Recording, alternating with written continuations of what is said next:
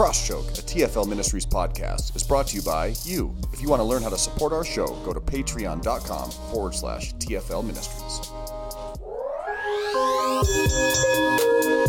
Yeah, it's the cross.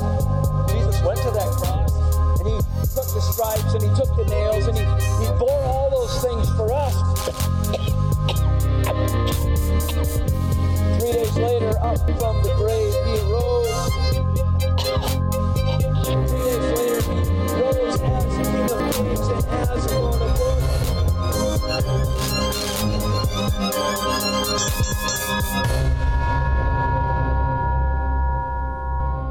Welcome to Season 3, Episode 22 of Crosschoke. I am Zach Anderson. I'm also joined, like always, with the whimsical Dakota Wrightan. What is up, Zach? And what is up to all of our listeners? So we are recording a little differently today, right? We sure are. You're not actually here. Only in spirit. This is the voice in my head that I interpret as you. You know how everybody has like that self-talk voice? Yeah. My self-talk is you. Mine's often more deeper and a lot more harsh than my normal pick person. up your feet, boy. Like Kratos? Yeah, boy. You never played God of War, did you? No, just wait for that PS5 to come out. You know I'm be playing it now. Right. It's part of the Instant Game Collection. Heck yeah. Speaking of PlayStation, we actually have a couple submissions of the week that we'll get to shortly, but we are recording over Zoom right now because you have COVID. Actually, no, you don't. I was tested for COVID, and the test results came back negative. And your quarantine is lifted, but we weren't able to make our schedules work together to where we could actually sit face to face.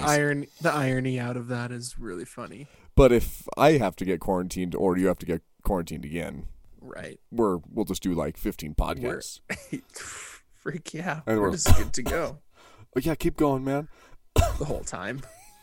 I'm literally calling 911 while we're recording. I just had a stroke. Oh, so what else you been up to? You just got over your quarantine. Yeah, so I quarantined for 5 days. It was only supposed to be 3 days unless we got results back that we were positive. But there's been a huge influx of cases and tests in Montana, and specifically our county, which is one of the highest in Montana right now per capita. So it took a long time for us to get our results back. How was it getting the test? So I don't know. I don't know if my body just hates me and I have a weird body, which is definitely true. But for people like Abby that are normal, it was really easy. But for me, when they shoved the little Q-tip in my nose, she stabbed me like 10 times. She's like, I'm not getting it. I think you need to like open your mouth or something. She's like, open your mouth just a little bit, but I didn't hear that part. So I looked like a Sasquatch yawning while she shoved this thing all the way in the back of my throat. It punctures your brain. Okay, so I've heard results of that happening right before I freaking go and get the test. So the whole time I'm freaking out, like, I'm going to die. COVID's not going to kill me. I'm going to die from this dumb test. You actually sent a video of it to our group chat, and I could only watch like half of it because I started to like just get disgusted. It was pretty gross. That day I wasn't feeling too well, and so I really thought we were going to end up positive, but... Do you think it was just like a cold or something? Something, yeah. I had a sore throat for like 3 or 4 days, and just minor cold-like symptoms, nothing like COVID, though. At the time of this recording, it is pretty much flu season, right? Like, I mean, we're right on the cusp of hitting flu season.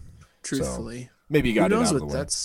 Who knows what that's going to look like this year with all the hand washing and... Yeah, maybe it'll be better. You never know. Maybe it'll be worse. Well, speaking of worse, my dog has actually had a cone on his head the last couple days. They did that to me last week. I'm so sorry. Just shed some humor in this really sad story. Well, no, he's fine. Well, it's just like anytime a dog gets hurt, you just feel so bad. I know, like that's it too. So like he actually slept on my bed last night, the first time ever. Oh, And so it was nice. We just can't. We just got to keep him supervised. But he hurt his foot. I think he got bit by a dog and ran through a thorn bush. I think it was kind of combined because he has these weird almost bite marks on each side, but then there's also these little scuff marks. And he pulled my mom through a thorn bush, a rose bush, and so she got all scraped up and is still pulling.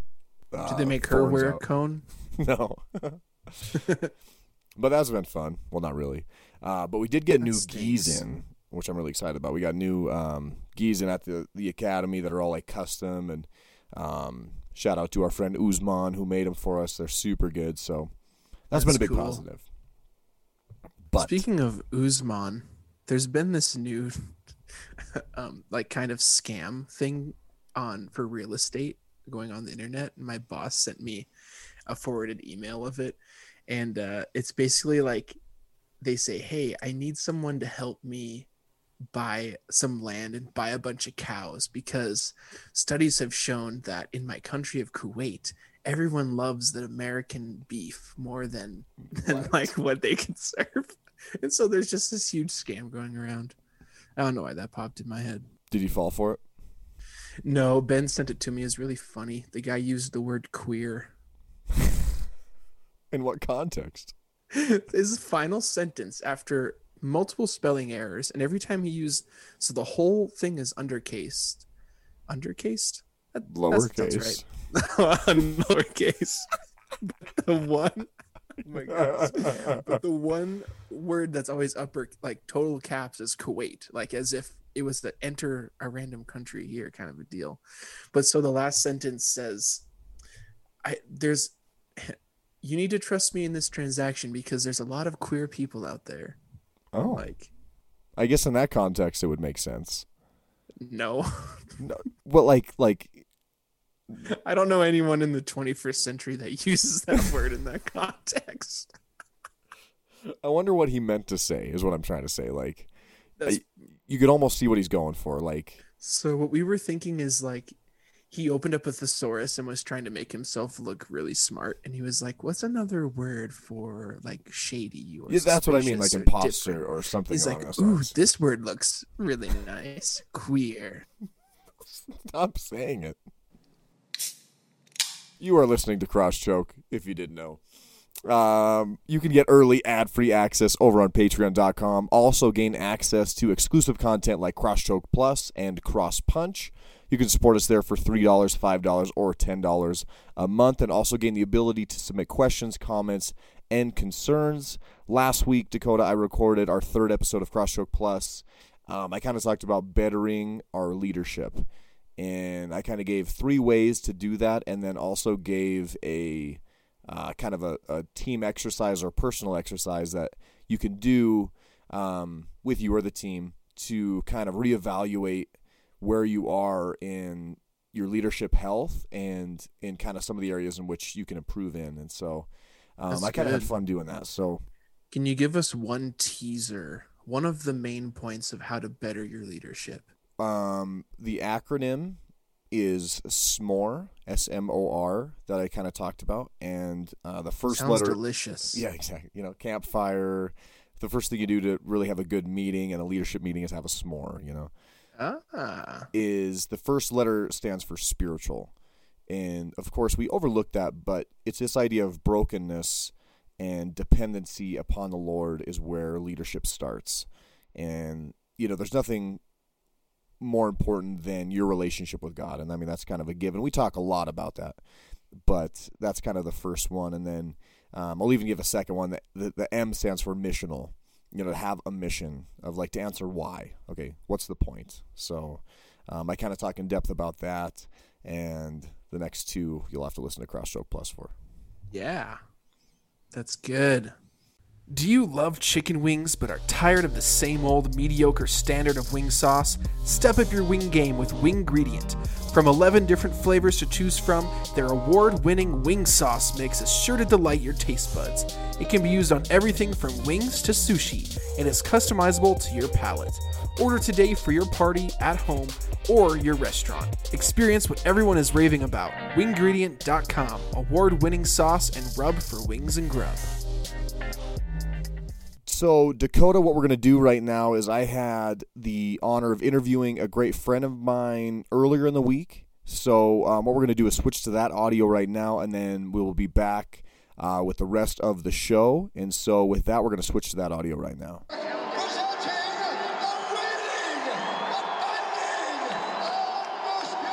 Brian Dietz. All right, so today I'm joined by a great friend of mine, Brian Dietz, living in Bozeman, Montana, owner and head instructor of Montana MMA, owner of Montana Grappling, the head of Fight Force Fighting, and also the owner of Wingredient and a sponsor of the podcast, and probably like several other things that I don't know about in there. But Brian, thank you so much for joining me today. Yeah, thanks for having me on. You bet. How you been? Doing good. Surviving the COVID times and getting the gym back up and going and getting everybody back on the mat a little bit. Yeah, sure. Have you guys been kind of struggling with that over there and adapting okay, or? Yeah, it's been about a month and a half since we've been reopened. Things are going good now, and we're on a positive track, and just gotta, we have everybody in pods and small groups, and it's working well. Oh, good. Good. Yeah, we've had to make some adjustments with our training as well, but we're pretty much back up to running that in Imperial BJJ, and so I'm glad to hear, that things are going well for you. Just an hour away from us, actually, down over in Bozeman. So, for our listeners who may not be familiar with who you are, maybe just tell us a little bit about yourself. Yeah, absolutely. So I started training martial arts when I was young. Around 7 years old, I started in traditional martial arts and worked my way into American-style kickboxing from there. Competed in Wyoming and then went to school in Montana.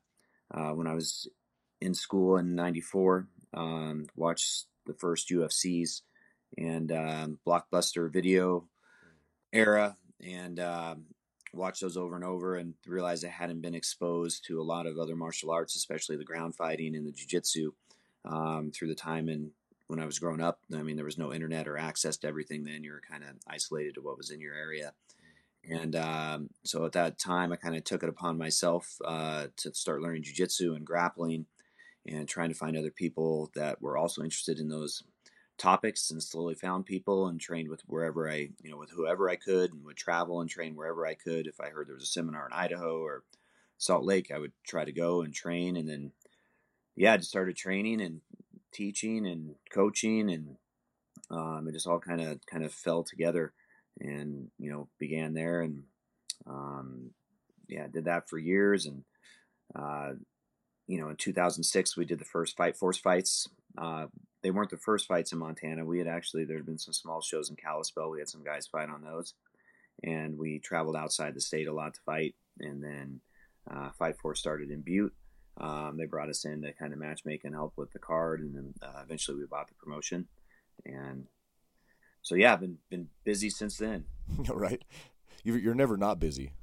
I'm always busy. It's been good. Right. So what was your original kind of motivation to start training in martial arts? I'm not sure what the original motivation was. Like a lot of people could have been just be like, oh, kung fu movies or karate movies on TV, and be like, hey, I'm going to do that. And then just trying to get exposed to something that looks cool. And I think inherently, like, a lot of people want to learn to defend themselves and feel like, feel empowered. And you see people doing something cool, and you're like, man, I want to do that. I feel like if I could do that, I'd be able to defend myself. And that can kind of lead you in that right direction of training. Especially when you're a kid, it's different if you're starting training as an adult. So, some adults are looking for more fitness, or they might have specific self-defense reasons. And sometimes when you're a kid, you just want to do something that's cool because it looks awesome. And that's kind of why I got started. Now, was coaching something you always wanted to do? Coaching was, I just kind of fell into it. There was a point when, jiu-jitsu was new in the area and grappling was new, and nobody else would know anything that would come and train with me. So I just had to start coaching, which, in a sense, it took away my ability to keep competing, because I just ended up like constantly coaching, and then all my competition and training and sparring and rolling would be on the mats with the guys, but I'm always trying to get them prepped for what they're doing. So there's a sacrifice there, if you're ending up coaching a lot. And I was always at a point where, like, okay, I needed better training partners. I needed people to train with, but often it was newer students and people without experience. So I had to help build them up to get them to where they could be good training partners. And that just took time. So I just kind of fell into it. But I'd always coached. I worked at the YMCA my entire life, obviously, but from middle school through high school. And I was coaching little guys sports for a long time. So it was an easy transition for me. Yeah, it's definitely a balance that's kind of tough to find, especially as I'm kind of growing into instructing, especially with kids. It's not as strenuous, I would say, because I'm not necessarily responsible for the adults in our academy. But you do find it is more difficult at times trying to balance, your own training and then coaching others. How do you find that balance in your own training and coaching? I haven't found a balance yet. I coach a lot. So I've been trying to get 2 hours a day where I put towards myself. I tried to set up some classes where it would be me being able to train within the class also, but that just didn't happen. It was intentionally, the initial intent was for me to have classes that I can train with and train with that group as far as like technically train and do drills. But again, it just ended up me coaching. There's just too many people that needed help and had questions. So now I have to find like 2 hours a day, hopefully, where I can do my own thing. And that's been working okay. But it's not the training I would want at the level of somebody, wanting to compete. I have to sacrifice towards the coaching side, which I still learn and I still get better. I don't get better at the same rate as somebody that's just training and just drilling and being able to do all that. So, and part of that's because of like the COVID times right now. There's days I teach 10 hours and I just don't have time for myself. So I'm at the gym a lot. And I teach at least 3 classes a day. Sometimes I'll teach 5 classes a day, plus little group sessions in between. So I'm really trying to find that balance is difficult. On top of, as you guys know, like managing the gym and all that other side of that, like how I've got to do the books, I've got to do everything else, and I've got some guys that are helping me out now. We just got to the point where we're able to pay some people for some assistant work on a small end, so that's been going well. Well, that's good. And you're very giving and very selfless as an instructor, and that really pays off. But again, it doesn't quite add up to you being able to train, but there is definitely a reward of seeing people improve. And I know you definitely agree with that. Otherwise, you wouldn't have opened an academy. Yeah. Absolutely. So there is a payoff there, but it is definitely tough, and I agree with that. And just was kind of curious of how you find the balance, or some sort of balance in that. And I think as instructors, it's difficult to not feel guilty for saving time for yourself. It's easy to feel bad for almost being selfish, like, okay, this is my time, but sometimes that time isn't there. So it is definitely a balance that I'm finding as well, in the middle of that. And so I know you have spent a lot of time with students over the years and have trained a lot of people, me included, competitors and non-competitors. And I wanted to kind of ask you, what are some of the common difficulties that students face, and some of the things that may kind of hinder them to better their training? Absolutely. So one of the things we can look at some different students on different levels. So with new students, a lot of times you have people coming in and they're coming into a sport, and maybe they did a sport in high school or maybe they didn't. But either way, they might assume that, man, I'm going to get in here 4 days a week, 5 days a week, and I'm going to be in here every day. And I'm going to get good really fast. And they end up not having that amount of time to get in. And then they stop or they quit. I think, we need to let students know that consistency, even on a small level, is what's important at the beginning for martial arts. Whatever fits into their life, like, even we talked about this with the coaches, like, how do you balance it? So you have to balance your training within your own life. And if like 2 days a week is what fits for you, then get in consistently for 2 days a week. So you're still working, and take your time. This jiu-jitsu is never fast. I mean, it's a long journey, and you're always going to be learning. I feel students feel like if they're not getting good right away, that they're just not good at it. And it's like, it's not about not being good at it. It's going to take time to learn the skills and to learn the technique and to get better. And that's important, not to rush, and to be patient and to let it take time. You're going to be better for that. Yeah. That would be one of the first things I'd look at. Do you think that comes down to expectations of the student? Potentially, yeah. They definitely might have expectations of like, hey, I need to get in this much. I need to do, I need to get in there 4 days a week, or I'm not being successful. So yeah, I mean, it's just built up expectations from society of like, oh, we see somebody on TV get good right away, and it's like, that's not how it works. So just taking your time is one of the first things I would suggest for like new students, and just understanding it's gonna take a while, and there's gonna be some guys that are gonna come in are gonna be naturals, from just genetics, athletic ability, or previous sports they've done. And if that's not you, that's okay. Go in, do your piece, and get better. And you'll see the improvements, but you have to give it a year. A lot of people see improvements in 3 weeks, and if they're not better in 3 weeks, it's like, man, they stop. But give it some time. So that's one of the things I see. And then on top of that comes just comparing ourselves with others. Like, if you spend all your time comparing yourself with what this person can do or what that person can do, you're never really working on yourself. And you shouldn't compare yourself with anyone.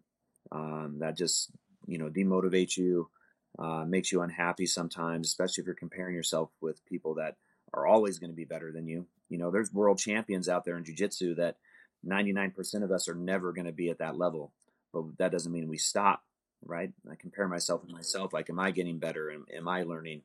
And as you get older, you can't compare yourself with where you were at 10 years ago, like physically or health wise or any of that kind of stuff. So just kind of, focus on yourself and focus on being happy in your training, and, don't compare with what everybody else is doing. That's good. Yeah, definitely a big area of prevention is that comparing. And I think there is a positive side of evaluating other people. How did they get to that 1% of being, that top tier competitor, if that's your goal? You could kind of take away from those things, but yeah, there is a very fine line of starting to compare rather than almost emulate. So there's definitely a positive side of that, but I know I've experienced that of comparing myself, and it's easy to kind of get stuck in that loop, being down on yourself, and seeing other people on the mats excel faster than you too can be a big hindrance. I've experienced for sure. Yeah, and comparing's tough. I mean, everybody's doing it with social media. You see a photo and assume that's the person's entire life, and you compare your life to that one image of this person that they post on social media, which is dangerous, right? And it gets a lot of people sad and depressed, and they'll be like, "Oh, my life's not like that." And I guarantee you that person's life isn't like that all the time in that picture. And if you compare yourself to like what somebody's doing on the mat, you don't know what extra time they're putting in or how much other work they're doing. And you're being like, man, why are they better than me or doing this? And it's like, well, maybe they're just putting more time in you're not seeing. Maybe they're genetically gifted. Maybe they wrestled through high school, so like they have a ton of mat time that you don't. Now, I know you've had your more than fair share of injuries in the past. That could be another hindrance to growing, so to speak.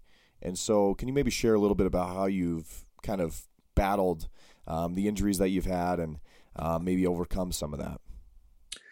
Yeah, so one of the things that we have to look at initially is, our ego when we're grappling on the mat, and learning to have a good culture. Like, we want to have good culture in all of our gyms for safe training, when we're practicing submissions, chokes, things along those natures, and also having good partners.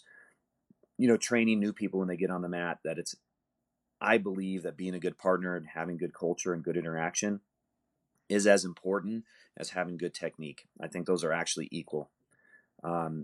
You lose a lot of students because they have a bad interaction with a training partner, or a bad roll, right? Or they get smashed in roll, and the way that their training partner acts after they won isn't good for that other person, right? So we always have to be thinking of, training hard, training safe, but also having a good attitude and good energy, to keep our partners wanting to get back on the mat. And that'll relate to injuries by like, hey, like if I'm rolling, do I give my partner time to tap? Like how far am I cranking this arm, before they need to submit? And on the other side, like how long are you letting your partner crank on your arm before you tap? We need to understand that rolling and grappling is play, especially in the gym. And if you get caught, we need to let the ego go and just tap out. And vice versa. Like if you're applying a submission on somebody, like, and especially if it's a joint lock, make sure that you're giving them time to tap. You might lose the submission because of that, but that's okay. You could have cranked it really fast and tried to rip the arm off, but you need to save your training partner some injuries possibly. Having good partners is super important to keep the injury rate down, and, respecting each other, being able to tap out and letting that ego go. There's some people you roll with where you're like, hey, this guy shouldn't be beating me. And if that guy gets close to a submission on you, you really fight that one because you're like, wait a second, this guy shouldn't be beating me. Why is he beating me today? And those are the ones you'll try to fight out of and can injure yourself with. So letting that ego go to like, hey, someday somebody might actually catch you that you don't expect. Like they're getting better, they're working, and you need to just take that as a possibility. When we roll, I try to let the guys know, hey, this is play. I should be trying new things and be willing to lose, like be willing to fail by trying that new technique. A lot of people won't try new things because they're like, oh, if I do that, this guy's going to pass my guard. If I go for the sweep, I'm not good at yet. It's like, you need to go for the sweep and give it a go. And if you don't get it, oh, well, it's play. We're not winning or losing here. It's drilling, it's practice. So that's important. And making sure that, I've seen the most injuries in rolling where guys are just going too hard, or somebody, especially when somebody's bigger and, they're stronger, and then they crank something too much, or they expecting a person to tap. And then the person doesn't tap, and then they crank on it more. And it's a hard balance. You have to be cognizant of who you're rolling with. If you're bigger than them, if you're stronger than them, you have to work on keeping them safe to a degree, especially newer students. I mean, there's a point where it's advanced students and higher level guys, and they're going hard, and everybody at a certain point should be able to take care of themselves on the mat and know better, you would hope. But with new students, we have to make sure the ego's gone, make sure they know it's play, and make sure that they understand the experience that their training partner has that they're working with is just as important. That's super important, and that their partners are important on the mat. So keeping that training experience good in the long run is good for the gym, and it'll keep people from getting injured. I don't like rolling with people I don't know. I really don't enjoy that, because then it's not fun, right? Somebody new comes in and you roll with them, and it seems a little bit hostile sometimes. And you're just like, man, why is that? I have more fun rolls with my friends, because we don't care. Like something happens, we're like, good job, man. That was fun. That was a cool move you went for. But when you're overly competitive with somebody that you don't know, like it becomes a different thing, and that's when I see injuries happening. Warming up correctly is obviously important. I've had some injuries from, just people not even knowing how to hold pads or kick shields correctly, and assuming that they did. I've had people come from other schools assuming that, hey, I assume they know how to do a certain thing, and then they hold wrong or whatever, and then have gotten an injury from that. So like expectations of people, and just like always going over the basics, even if you think they know something, to make sure that you're keeping safe. Yeah, that's good. What is your policy at your academy for people who come in to roll? Right now, we don't have anybody coming in, obviously because of COVID. Sure. I don't like people coming in to just roll. Even my regular students, I think those are people that are just going to prove themselves and test themselves, and they're not good there for the entirety of the gym. They're there for themselves. So like people have to show up and be part of the team and be part of class. When people come and visit from out of town, I want to meet them. I want to see them in class and see their attitude and see their energy before I'm going to allow them to come in and roll with my students who have, a safe environment already, and know their partners and feel good about it. And we've had a mix. We've had some really great guys visit that come in that want to train and want to roll, and they've been really good with the students. And then we've had guys that come in that are like, oh yeah, I'll be fine. I'm good with people and blah, blah, blah. And then they just, try to smash people. And it's like, it's a balance. And in the end, you have to, protect your students in your gym. And I know that some people, when they come to visit, I'm like hesitant, and they're like, why is he so hesitant? I can see it in their eyes. But I've got to keep my students there that are safe. And even guys that would just want to come in and train with the fighters, like, they have a culture going on within the fight team and the fight group, to keep themselves safe. And they know what level to go at. They know if each other have injuries, and they're actually training. They're not there to prove anything against each other, right? They're there training to get better. And a lot of these people that are dropping in sometimes, not all the time, are trying to just prove something, or they just want to test themselves and see if they can hang. And it's like, that's not what I want. I want people that are coming in to, be part of the community and make each other better. Like if somebody comes in and visits and they're just like, hey, I just want to do class and share some knowledge and help get everybody better. That's the type of person I want to come and visit.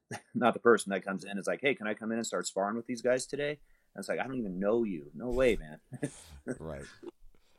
You recently posted a question on your Facebook asking what is the most important submission in jiu-jitsu, and that you can only choose one and why that one. And so I thought we could kind of discuss a little bit about some of the responses that you got. Yeah, absolutely.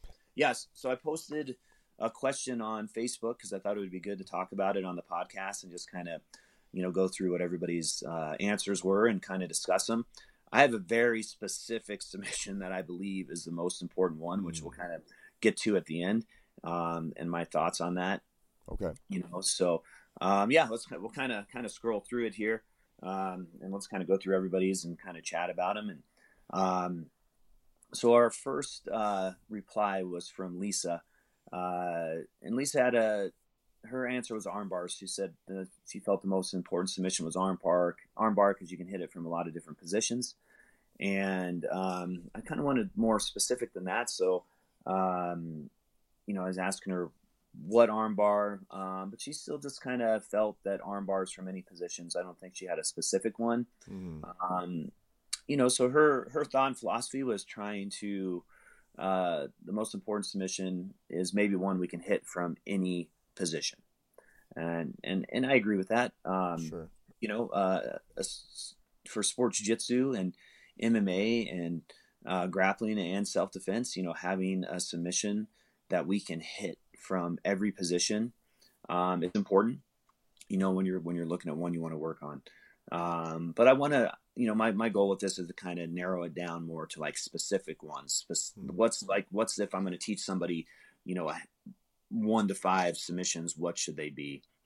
I'll kind of jump down this. So, another Bill messaged after that. And he was saying chokes. Basically, he felt that, chokes were something you can do when you're young all the way until you're older, which is a good point for any submission. You want to, have a submission that hopefully, no matter the limitations of your physical strength, that you can still do. I think that's important as well, and good aspects for that. And yeah, definitely. I would agree with that for sure. Yeah. So we go back down. Some people were asking me, gi or no gi. And again, I was kind of looking for, I didn't want to answer like too much. I'm looking for like just general thoughts on it. So another person posted on the rear naked choke, the Mana Leon Lion Killer. And a lot of people commented about the rear naked choke I saw. Yeah, so another person did just because they felt it was a strong choke, and it's a very final choke, and it's hard to defend if it's sunk in. Once they get position and it's there and it's sunk in, that's a very strong choke, and we see a lot of MMA victories with it and grappling victories. And we'll get, I believe somebody later on when they were talking about the choke, we had a few reasons, but one, that it was easy to teach, that you could teach somebody to choke in a day and they'd be able to apply it. I know Marnik was messaging on here also. She likes it because she can use it to choke out, people that are bigger than her, right? She can beat stronger people with that submission when it comes to grappling. We'll come down a little bit. We've got Tristan saying the triangle choke, and there's a few other people that messaged about that later on as well. So the triangle choke's off of our back. Obviously, we're wrapping the legs, to create that triangle position and hit the choke. Another very strong choke that finishes, in MMA and jiu-jitsu. And it's a great submission from the back. And, it has its pros and cons as everything else. Tyson messaged. He was just saying the one they tap to is the best. And that's, there's some other people that talk about that as well. Where they're just like, hey, the submission that works is the best one, which on a competitive level, definitely true. And that's what I would think there too, is, there's kind of the difference in this as well as is like you're saying, the sport jiu-jitsu and the self-defense jiu-jitsu. Yeah. So when we train, I talk to everybody all the time about, we have 3 different levels of jiu-jitsu, 3 different types of jiu-jitsu: jiu-jitsu for MMA, jiu-jitsu for sport jiu-jitsu, and jiu-jitsu for self-defense. Those are 3 different things. And we really need to learn all 3 of them, right? We can get very comfortable in sport jiu-jitsu thinking we're fighting when there's no punches involved, or there's not multiple people, or we're not starting on the feet, or I can't get picked up and slammed on the concrete, right? So we can get very comfortable in sport jiu-jitsu where we're losing the self-defense side. I talked about this with Grandmaster Varian a lot. We're losing the self-defense side of jiu-jitsu because the sports side's fun and it's great. And sport jiu-jitsu guys will be able to handle themselves in, 90% of self-defense situations, but not all the time, So I always go through every technique and be like, hey, I would do this technique in sport jiu-jitsu, but not in MMA. I would do this in MMA, but not in self-defense. And then we'll talk a little bit more about that later when I talk about, some positioning in the submission. I think is the most important. Brandon Olson, black belt from Hamilton. He listed the guillotine. He didn't really put any reasons for that. One of the things with the guillotine that I do like is it can be finished on the ground and standing. So I think that makes it effective for a few different reasons. You don't have to go to your back with it. And again, it can be used defensive and offensively. So he didn't put too many reasons for that, but that was his. I have another person put down here, arm bars, someone that prefers the Kimura from guard. They didn't give a huge reason on that, but they just feel that that's the thing they're most successful at. So I got another one with the rear naked choke. Again, this is a common one that comes up. They feel that kids and grown men can get it if it's sunk in. It's strong for everybody, and that's a good point for that choke. Is a child can still get it if they could get to a man's back and get on their back and hit the choke, and it would still be strong. Johnny here was talking about the triangle for women and then the rear choke for men. And one of the other female coaches at my gym, Natalie, put this down for the triangle choke for self-defense reasons. The triangle choke can definitely be important for women. They might find themselves in an intimate situation where they need to be able to fight and have a strong submission from their back. And that's an option, excellent option from there. So for women, and, I didn't really think about that initially for some of my aspects, but for women, if it's a one-on-one situation where it's an intimate situation that it's going too far and they need to stop it, the triangle choke is an excellent option and an important one to know for that, right? Just to kind of create that distance and be dangerous. Right, definitely. From anywhere and to be dangerous from our back. So a lot of this does come down to, what are we using it for? When are we using it? And, is it self-defense? Is it MMA? Is it, sport jiu-jitsu? We have a head and arm choke here. It's just because somebody says they like it. It's always what you like, right? That's always the good answer. Yeah, that can always be the answer. Trap Ron here, a message. He says he likes to teach people the guillotine first. He just feels it's the easiest and most useful. He didn't give specific situations, but again, we had the guillotine earlier, and strong choke, good for some self-defense situations, and if someone's taking us to the ground. Brad Wall, he's another one. He says the best one is the one I'm working on, the one I'm learning now. So yeah, that's another thing. Like, what's the most important submission? Maybe it is the one that you're working on, so that you're constantly studying and getting good at that one. And then the next one you work on is the most important, so you can add it to your bag of tools. Sean Ipson, he's always got good comments here. The Soledad stretch, the redneck twister, the boogie, the dragon sleeper, the decapitator, the snake choke. All right, so we're getting into some catch wrestling and 10th Planet stuff there.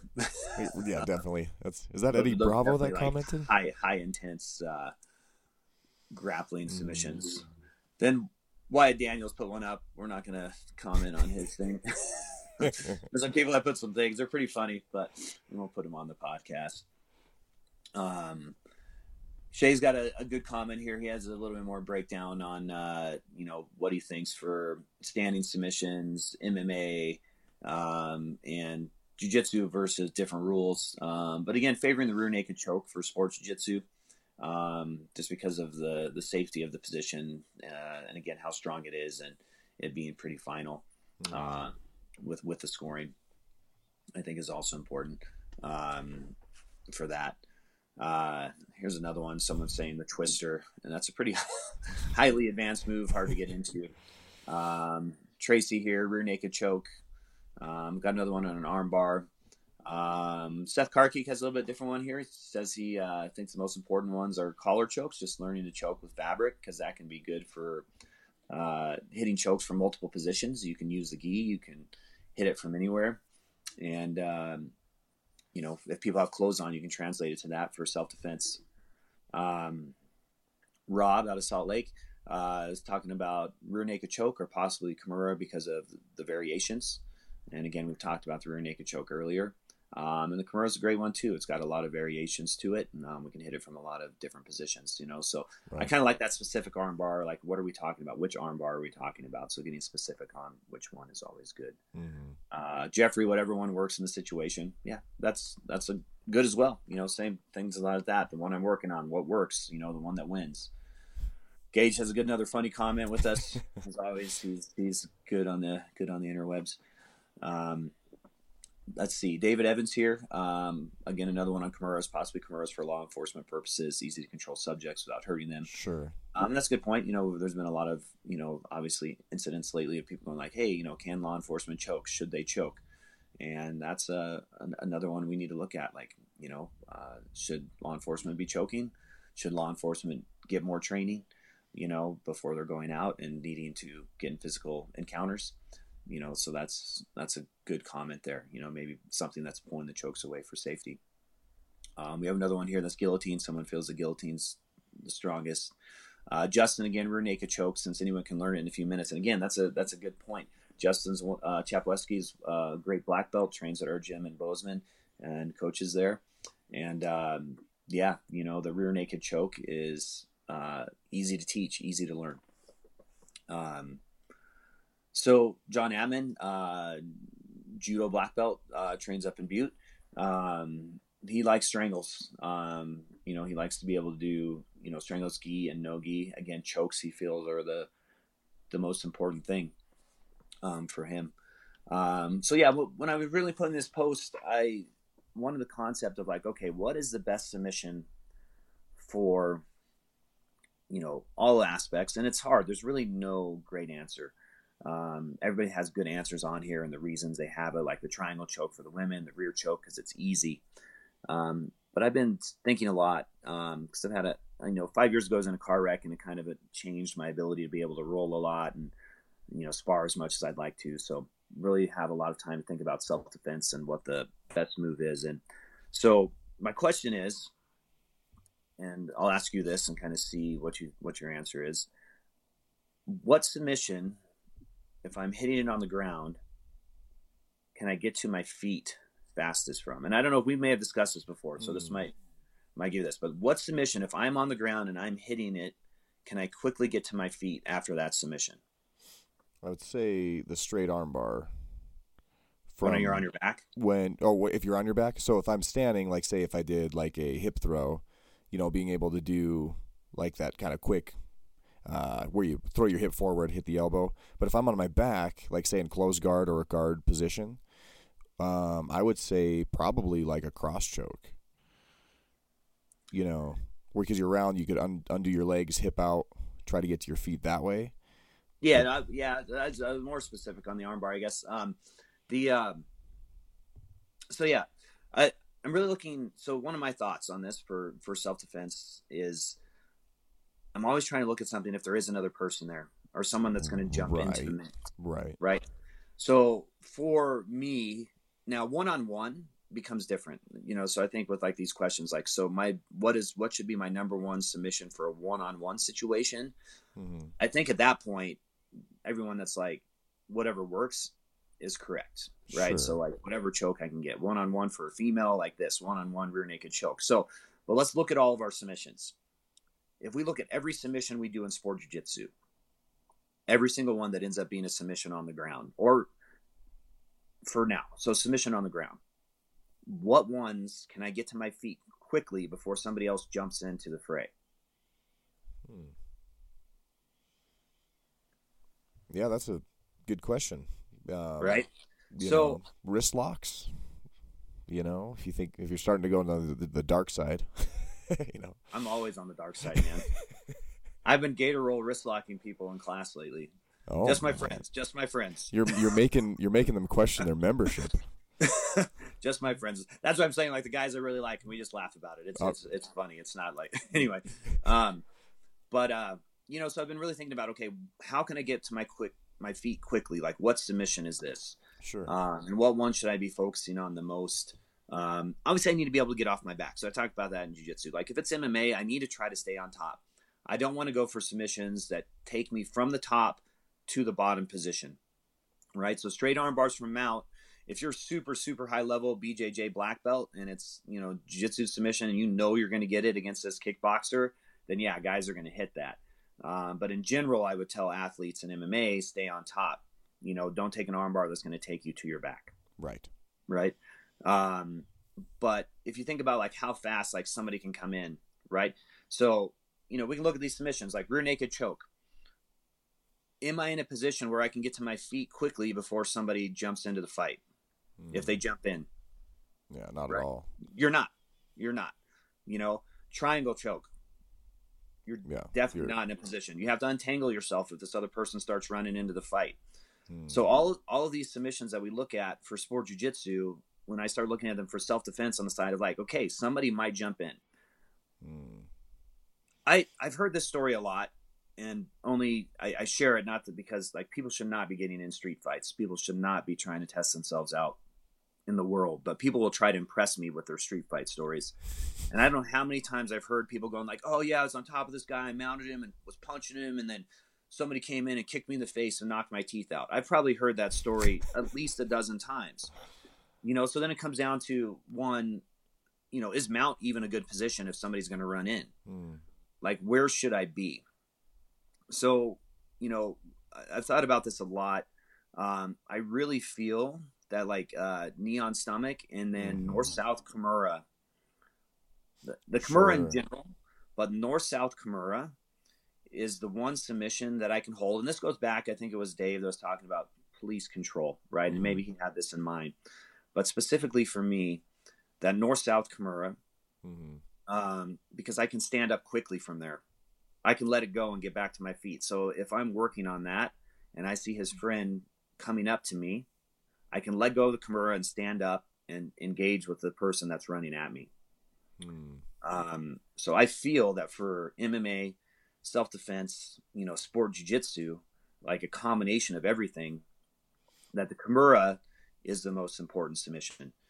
There are questions about people asking like, hey, it needs to be something everybody can do. And I feel the Kimura might not be as quick to learn. You might not learn it as quickly as the rear naked choke. But I think that's one that we need to focus on for control.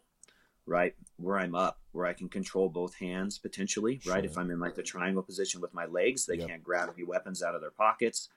And again, I can stand quickly from that, right? I don't have to stay on it that much. And I can just control with it. I don't have to break the arm. That's I true. don't have to submit them. I can control.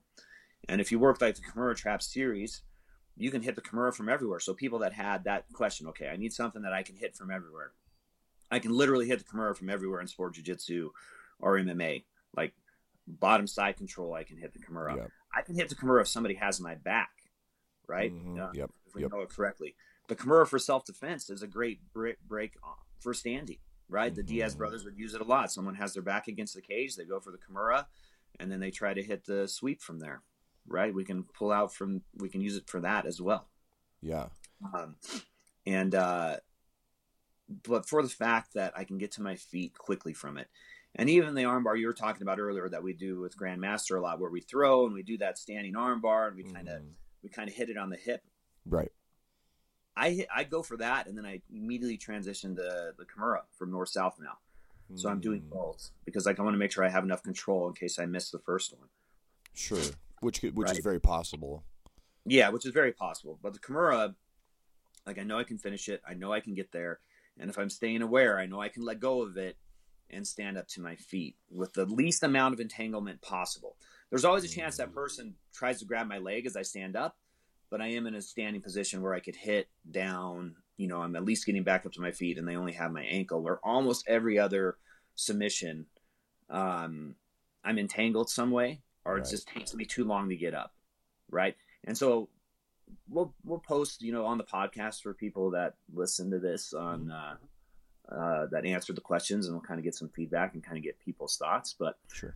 I make it a goal to at least one training session, like to look for that north-south Kimura, and then try to finish it, in my rolling session that night, because I think it's important, and I need to make sure that you're always working on it and you're always looking for it. So for me, the Kimura is the most important, but in general, like trying to hit it from the north-south position for self-defense where I can stand up again. I have to get in position to be able to hit it. So if it's self-defense and I'm on my back, I still might have to sweep the person and get to the position to be able to do it. But I don't want to be entangled, right? There's some cool leg locks and things that we work on these days that people are doing. But man, if I go to honey hole for an inverted heel hook and somebody runs in, like, dude, you have a lot of you have a lot to unwind before you can get to your feet if there's somebody else there, right? Yeah, that's a great factor in this is the speed of your submission. Yeah, so that's one of the things I've been trying to figure out, just in jiu-jitsu in general, is like, okay, if I were to hit a straight arm bar and this person falls, like, what's the quickest way to my feet, right? If I were to get a triangle and this person passes out, outside of tech lifting, is there a faster way to my feet? Like the head and arm choke, like, is great for jiu-jitsu and great for MMA, right? But if I head and arm choke and my face is in the ground and I can't see anything and I'm around them and somebody can jump on the back of my head, it's not the best thing necessarily for self-defense. If it's not a one-on-one situation, any one-on-one situation is really going to be preference of what you like and, what works at that time. But I was trying to find something that, one, works in all three aspects. One, works in a self-defense situation with multiple people as well, if I have to be quick. One that can be used to break or just control. Like Kimura is also like a very good control position when you work on that, as even just being able to take somebody to handcuff or just to control them. I talk about that a lot with self-defense lately in our classes is, not escalating the violence, right? So if I get in a situation or a fight and I start hitting somebody, that escalates the violence. Like they're going to start hitting back. Things are going to start getting out of hand potentially. Right. So if you, let's say just example, you're at a party, there's a drunk person, whether you know them or not, doesn't matter, but you get in an encounter and you end up taking this person to the ground and getting on top of them.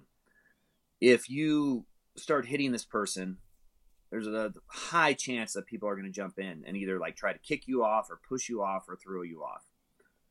If you get on top of this drunk person, and again, we know this is a potential one-on-one situation, and you just maintain the mount and hold the person down and try to de-escalate them verbally, hopefully, their friends are just going to laugh at their drunk buddy for being, So that's one thing with that Kimura. I can move, I can use it to hold, I can use it as a control position. I don't have to hurt anybody yet. So that's one thing I've been thinking about a lot. So anyway, for me, that's my thing, because I can stand with it. I can hit it from everywhere. I can use it for self-defense from various spots. And everybody's answers are correct. So that's, one thing. Like, jiu-jitsu is an art, like all individual. But that's one thing I've really been thinking about a lot, like, okay, I've got somebody in something, like, how quick can I get up? Can I let go of it fast and get to my feet quickly and run or leave? Sure. You know what I mean? Like, I might not want to stay in this environment where I had to use this technique at all, So anyway, those are my thoughts on that. No, definitely. And you make great points about, being able to unwind quickly, staying alert to anybody else, like using the head and arm position from like side control, your forehead's in the dirt. There's no way you're going to see what's going on. So you also mentioned a strong choke, and I do that one in sport grappling for sure. You have a very good head and arm choke, by the way. My head and arm choke from side control got significantly better after you taught it to me. So just so good. You know. Thank you. I would always miss the shoulder on the neck. It's difficult to, position their shoulder deep into their neck to where it's choking them. I always had a hard time with that, but just kind of getting low using kind of the back of your head. Anyhow, but so yeah. Thank you for that. Yeah, absolutely. And you also mentioned knee on belly as a good control position. As we were talking, I was kind of thinking about that, because that's a good, as far as a position, you're not necessarily in a submission, but you're not all the way to mount, because sometimes mount can get funny as well, even if you're on top. But, that knee on belly position, you could put a lot of pressure. It's very easy to stand up from there as well, and stay very alert, like you're saying. Yeah, so it's a hard balance, right? So again, if weapons are involved, hearing stories of people getting in fights, and I think it was like 3 years ago, I can't remember the time, but there was a collegiate wrestler was in California. He took somebody down and mounted him and was hitting him and beating him up, and this guy pulled a knife out and just started shanking him in the side, and then the wrestler bled out right there. So having hand control, and if you talk to bouncers about this too, it's important. Like, if we forget to grab one hand, one of the guys that trains at our gym, he was a bouncer, and he was restraining somebody but didn't have both hands, and the guy grabbed a bottle and smashed it on his head. I think it was actually a pint glass, not a bottle. He had to get a bunch of stitches, and it was not a good situation. So having control of both hands in a spot where I can do that is always important, which we already work on in jiu-jitsu, having our grips, controlling our opponent's hands. But that goes beyond like controlling it to stop them from submissions, but just being able to grab something out of their pocket. Everybody has that guy that takes their knife out every once in a while just so they can show you how fast they can get their knife out and have the blade out, right? Yeah. There's always somebody that does that, and it's like, man, like, everybody's carrying knives, and some of these people can't pull it out that fast. So I like knee on stomach, trying to control the wrists while I'm there, and even that's not easy, right? Because it's a balance position. But like, if they were on their back and I'm holding them and they start grabbing for something, like, I can stand up and run. I don't have to stay there. That's what's good about that position, is like, I can decide if I need to keep engaging or not, or most of the time, right? There's always a chance that they get a hold of my leg and they're holding me there, but I'm going to have an easier out to disengage from this fight if it is self-defense, and move from there. And it can go into setting up the Kimura. I mean, I'll try to hit that Kimura from a lot of different positions, for any of my escapes or from my sweeps, like just moving there and getting used to being comfortable there. Well, Brian, in closing here, I know you're a busy man, and I appreciate your time with us today. Yeah. But in closing, probably the most important question we ask anyone on the podcast is, what would be, or what is, your fight walkout song? My fight walkout song? Man, we always play this game at the gym and try to get people to like pick like the best thing. Like, we had one of our guys, we had him like walk out to It's Raining Men with an umbrella. That was Cole Gebhardt for a fight in Billings. So we're always trying to figure out the most obscure, like, crazy thing to walk out to. Man, so I haven't been thinking about it lately. I was trying to think what I heard the other day.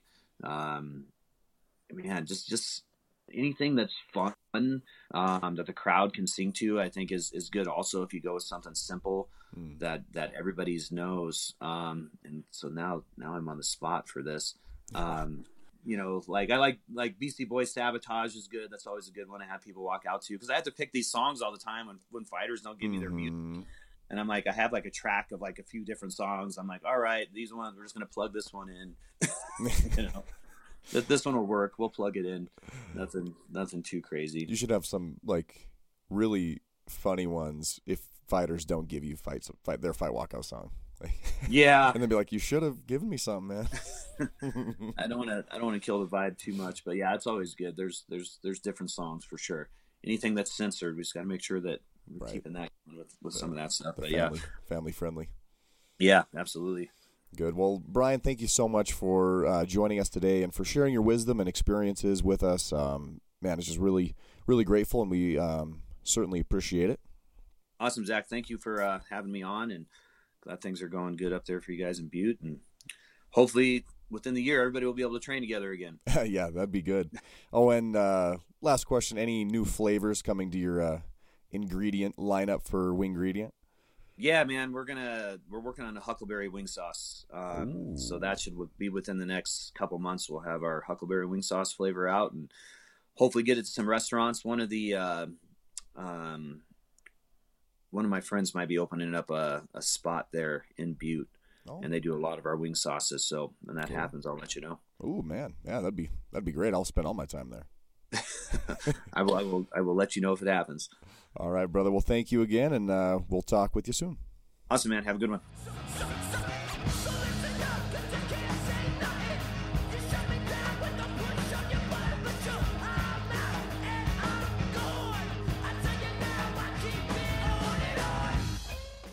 From our family to yours, Family Roots Restaurant in the heart of Uptown Butte offers quality food from scratch at affordable prices. With prime rib starting at 5 p.m. every Friday and Saturday, and desserts like cheesecake, pies, cakes, and gluten-free options, there is certainly something at Family Roots to satisfy your cravings. Dine-in, pickup, curbside, and delivery available Wednesday through Sunday. Check out their Facebook page at The Family Roots to stay up to date on any specials, desserts, and homemade soups. Family Roots Restaurant. Can he get the submission? He's got it. He can submit by submission. That's it. So for this segment, we're going to go over some amazing submissions submitted by some of our Patreons. So first we have our Patreon, Louis Lopez, and he asks, Zach, given the current political climate, how excited are you for the release of the PS5? So, good question. You and I are very into gaming. We love gaming. We love our PlayStations. And, given the current political climate, like he says, are we excited for the PS5? I would be just as excited for the PS5 if there were no such thing as elections. Of course, I mean, it doesn't really impact my escape of gaming, or, you know what I mean? Like, I'm excited regardless. And what's funny is I've let myself not get overexcited for this launch. You were able to nail a PS5 pre-order the day of the reveal, right? You just kind of waltzed on into GameStop and it was Holy Spirit empowered. And something that Sony was doing is sending emails out to their beloved PlayStation Network accounts. And you happen to get one of those. Use the word beloved. If anybody should have got one, okay, I should have got one. But I never I've did. only owned a PlayStation for 2 years. I've had one since PS1. I've had each console. Anyways, not that I'm upset about it. I'm over it, kind of. Yeah. But anyhow, you got an email too. And so I was like, bro, please take my credit card information, which you did. And so thank you. Because of you, I have a PS5 coming. You have a PS5 coming.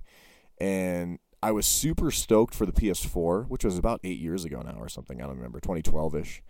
And I was so excited about that one. I'm just as excited, but I'm I think it's going to be even better because I'm not letting myself get overly hyped about it.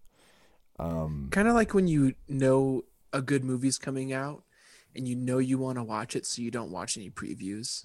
And then you watch the movie and you're like, that was so unexpected, and I can't believe this person made that cameo. And dude, yeah, kind of like Avengers Endgame. I watched a bunch of the trailers at the beginning, but then stopped.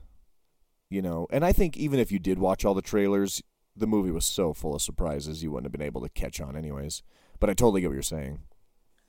I think the PS5 is so cool for newer PlayStation users like myself, that because I've really been into Nintendo and Xbox growing up as a kid, and even computer games, but PlayStation's been more something I've explored in my adult life, to be honest. But now with all the exclusives coming to PS5 for free, I get to like explore all that stuff that I didn't get to. Yeah, which is really cool. I think it's called the PlayStation Plus Game Collection. PlayStation Plus Beloved. So yeah, either way, you're excited. I'm excited. Do the current politics have anything to do with influencing how excited you are? Only if the Libertarian Party endorsed PlayStation or vice versa, then I might be more excited. But other than that, no. Thank you for your question, Louis. Jake Duran wrote in and said, I was wondering what are some family traditions you guys have now that the holidays are coming and all, and what is your favorite holiday? Also, to kind of piggyback off Louis' question, he goes, what PS5 game are you most excited about? So you have your own family. You have a baby, another baby on the way. Now that the holidays are coming around, what family traditions may you have or may you have had before you had a family? So growing up, it was just mainly my mom and I, and we really weren't that close, but there were a few things that we did on specific holidays every year that I'll always remember. Specifically St. Patrick's Day. I don't know why, but my mom loved to go all out. Like, she'd wake me up and make green eggs and ham, and like we'd always wear green and dress up, and we'd always have like traditional Irish dinner. But my favorite holiday has got to be Thanksgiving, because it's like the holiday where I don't have any responsibilities. Like, I don't have to buy anybody gifts. I just get to show up. I get to pig out, eat. Plus, the Lions always play on Thanksgiving, so I get to watch a Lions game and just, yeah, it's just a good time, Plus, there's also the part about being thankful and all that jazz too, which is pretty cool. And all that jazz. How about now? What are some family traditions you may have with your current family? So we like to do movie marathons every fall. So generally in October, we watch all the Harry Potter movies. We've done that for the past 3 years. So this year we kind of unintentionally decided to watch all the Marvel Cinematic Universe movies. So That's been really cool to do through the fall. And we just really like this season in general. It's great. It's flannel season, man. It's just a good time. I know every year, specifically on Thanksgiving, at night we watch White Christmas, the classic movie, and then that's kind of like, for me, like, we can start listening to Christmas music and like put up decorations and everything on Thanksgiving weekend. For my family and I, we kind of just do normal stuff, I feel. Was that not normal stuff? Well, not to compare. I wasn't saying that. Like, we just do normal stuff. Like, no. We don't like watch movies. What are you, weird? No, I mean, like, we just kind of do the present thing. I'm talking Christmas right now. Like, do you do like gift exchanges? Or? Yeah. So like, we have quite a big family. I have a lot of uncles and cousins and stuff. As they've moved away, our number of presents that we buy are a little less and less. But so we do like that thing. But like singing Christmas carols, like, I don't know, stuff like that is where my mind goes with traditions. Sure. But I mean, what we do each year is the same. Like, so we'll do like presents in the morning here. Then my sister and niece will come over. We'll do presents. Then we all go to my grandma's house, do presents there. And then recently we've started to do dinner here at our house rather than at my grandma's, just because it's gotten a little difficult for her to cook. So that's been kind of a new thing that we've done. But we have Thanksgiving dinner on Christmas Day. So we have Thanksgiving dinner on Thanksgiving and the same exact dinner on Christmas Day.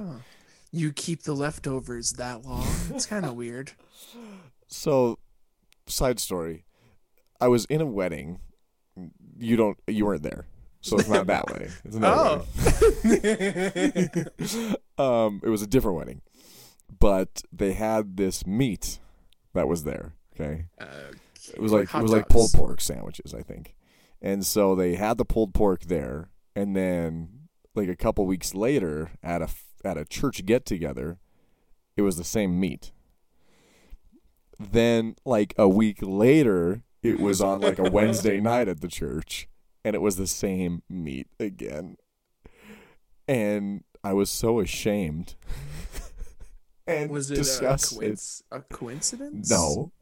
Then they had like 2 tubs of it left over that they were giving out. You know how on Wednesday night when there's leftovers? You didn't. No, I didn't take any of it. Oh, God. I stopped eating it about halfway through the second sandwich at the second get-together. Halfway through the wedding. So our Thanksgiving dinner is not left over for Christmas. That's what I mean. So I must say I've been to your house around Christmas time, and you guys go all out on presents. Yeah. Like you freaking get it. Yeah, we do. Like we just love Christmas, dude. Christmas is totally my favorite for sure. It's such a time to just love each other, give each other presents. You can literally buy for Christmas all year. You know, I don't know. My second favorite holiday would probably be, I'd say Thanksgiving is close, but Columbus Day is up there. And I'm just kidding. We just had Columbus. I don't know. 4th of July is kind of fun, especially in this town. Yeah, but that's part A of Jake's question. Part B is we should make a holiday. That's Jake's actually BJJ nickname is Holiday. Oh yeah, that's right. Do you want to know why? We should make a holiday in his honor. Jake, right now, if he's listening to this, he's like, "Don't you dare tell the story." Well, to interrupt you from embarrassing our Patreon. Yeah, our beloved Patreon. I have an amazing holiday story for Jake. Like I said, like my mom and I were not super close. Mm-hmm. Well, one year when I was dating Abby, I actually came to Butte for the holidays and just hung out. And I needed a place to stay, so Jake let me stay at his house with his parents' permission, of course. And I didn't have any plans for Christmas, like actual Christmas Day. And so Jake literally went around his house and wrapped up a lot of his nice things, like not just crap, but actual like nice presents, and then had them under the tree so that I had something to open on Christmas Day. It was the coolest thing ever. Yeah. So nice. And that's why he's named Holiday. Oh, that's why. Okay. I thought it was because... No. He also asked, what PS5 game are you most excited about? I'm not sure if there's one game in particular I'm most excited about, to be honest. There were a lot of cool games at the release. I am really excited for the new Call of Duty Zombies, just because it's going to hit home for sure when I get to play that again. Classic. But like I said, just all of the PlayStation exclusives, well, not all, but a lot of them that I haven't done. I'm just so pumped that I get to play them. Yeah, that PS Plus collection is so big. My probably most anticipated game is the new Ratchet & Clank game, No, it's not Into the Multiverse. That's Doctor Strange. Into the Unknown. Something like that. Oh, Anna and Elsa. Is that Frozen? Yeah. It took me that long. I listen to that soundtrack every day, dude. My daughter goes crazy. She sings the words, bro, and she's 1.5. Wow. So yeah, I'd have to say that, and also the Miles Morales Spider-Man game. That's definitely really up there for me. Yeah, I mean, all of them look really good, but I'm trying to just pick a few because I have this recent habit of buying too many games and then not finishing them. So I'm trying to like keep it minimal, you know. I'm the same way. Our final submission of the week comes from Isaiah Rodriguez. He asks, "What's your favorite thing about Crosschoke and why? Is it hanging out with your friend and co-host, or preaching the gospel, or maybe something else?" So Dakota, I'll let you kind of answer this first. What is your favorite thing about Crosschoke? My favorite thing about Crosschoke, I have two absolute favorite things I love. First, I love that it's an outlet for you and I to just be creative and to make something that glorifies God, but also like that we get to use our gifts and abilities and talents and to really show them on something significant. And then secondly, I love that it's an impactful way that's going to last forever. Well, not forever, but pretty close to forever, in a way where like my kids will grow up and they'll be able to listen to these podcasts and be like, this is how my dad was when he was a goofy 23-year-old learning how to podcast and moving to this strange city. And I just think that's really cool. Yeah, that is cool. It's kind of an archive of your history, I guess. Yeah, because like, I'm not really into journaling. I know a lot of people are, especially Christians. I wish I was, but I will get a journal. I'll fill out 2 pages and then I'll forget about it forever. But this is like a true way for like me to be in something documented. That's cool. I never would have thought of it in that way. Yeah, definitely. And I would say I agree with that. That's super cool. I don't really think of my kids because I don't even have a girlfriend, but you know what I mean? Your dog will grow up listening. I just put a speaker in his kennel. Like, here you go. For me, I think my favorite part about Crosschoke is definitely the team aspect between you and I being able to convey truths around subjects and kind of your opinions on it, my opinions on it. And I love the content that is created between that in this idea of us completing our mission in ministry, but also kind of our niche in what TFL is and kind of reaching the BJJ community, the mixed martial arts community, with a kind of contextualized message of the gospel. Like, why does it matter to a BJJ guy to talk about Jesus? Just the truth that we can bring to the table together. And so I absolutely love that aspect of this. And then recently with Season 3, how we kind of hopped onto Patreon and are giving kind of a different skew on podcasting. And you get to kind of share your heart with Crosschoke Plus. I do as well. And then Cross Punch, which we'll record soon. All that kind of together is just a great way, a great outlet. Again, like you said, is just to be creative. So like that's like super, super fun. And also the listener engagement that we've had too. The audience and them kind of giving feedback is super fun. And so, by no means are we experts, and I still feel like we're barely getting the hang of these kind of things, but it's really fun. Like, most of all, it's really fun. Like, I just absolutely love it. It is. It's just fun. You're right.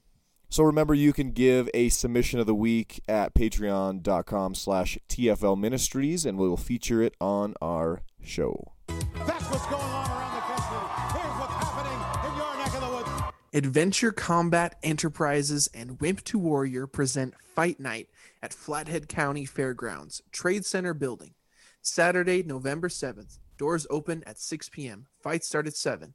Cost $25 in advance, $30 at the door. Tickets and VIP tables available at Straight Blast Gym, Montana, 30 4th Street East in Kalispell, 406-752-7244. When you look into it, you gotta look into it. Look into it. When you look into it. So something this week that we want you to look into is actually a recommendation that one of our Patreon listeners, Jake Duran, gave to me that I've dove super deep into. It is a podcast called Southside Rabbi. It is with KB and Amin Hudson. I specifically really enjoyed the season 2, episode 2 episode Conspiracy Theories. I love the way these two guys flow and speak. And KB is actually a really renowned Christian rapper. We featured a lot of his music on our podcast. And if you really like his music and you want to know more about what he thinks theologically, as well as his friend Amin, listen to this podcast and you will get a great idea of that. The sword of the Spirit, which is the word of God, Jesus Christ. 1 Timothy 6:12, fight the good fight for the true faith. Hold tightly to the eternal life to which God has called you, which you have declared so well before many witnesses. Dakota, that's all we got. That's it. Hope everyone has had a great day. Hope everyone has had a great day. Everyone has had a great day. That's kind of a flashback to the last couple episodes.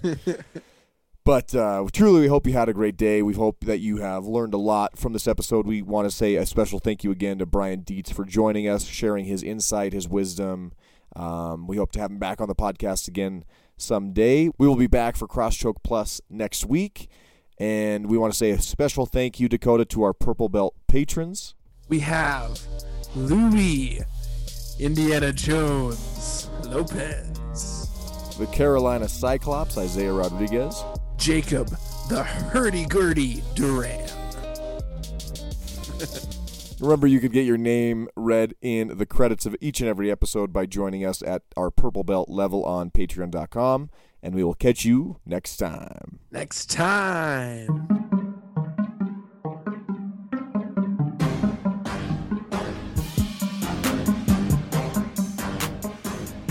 Thank you so much for listening to Season 3 of Crosschoke. It was a blast creating this episode, and we hope you enjoyed listening. Feel free to follow Zach at AndoButte and myself at South for a Day.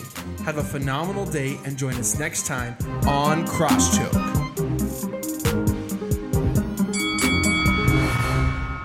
Dang it, I forgot to hit record. I'm kidding. Wouldn't that be horrible? I wouldn't be too disappointed because I just have fun doing this with you. I don't even remember what we talked about. I just remember it was a good time and fun was had by all. That's right. 1 Timothy. Yeah. You ever jump off a cliff into some water and then you're like, oh crap, should I have done that? That was that feeling right then. No, I've never really done that. Oh, have you ever jumped off a cliff into water? If that little pond by Missoula counts. This episode was brought to you by Next Generation Services, proudly serving Butte, Montana since 2017. Visit them at buttelandscapers.com.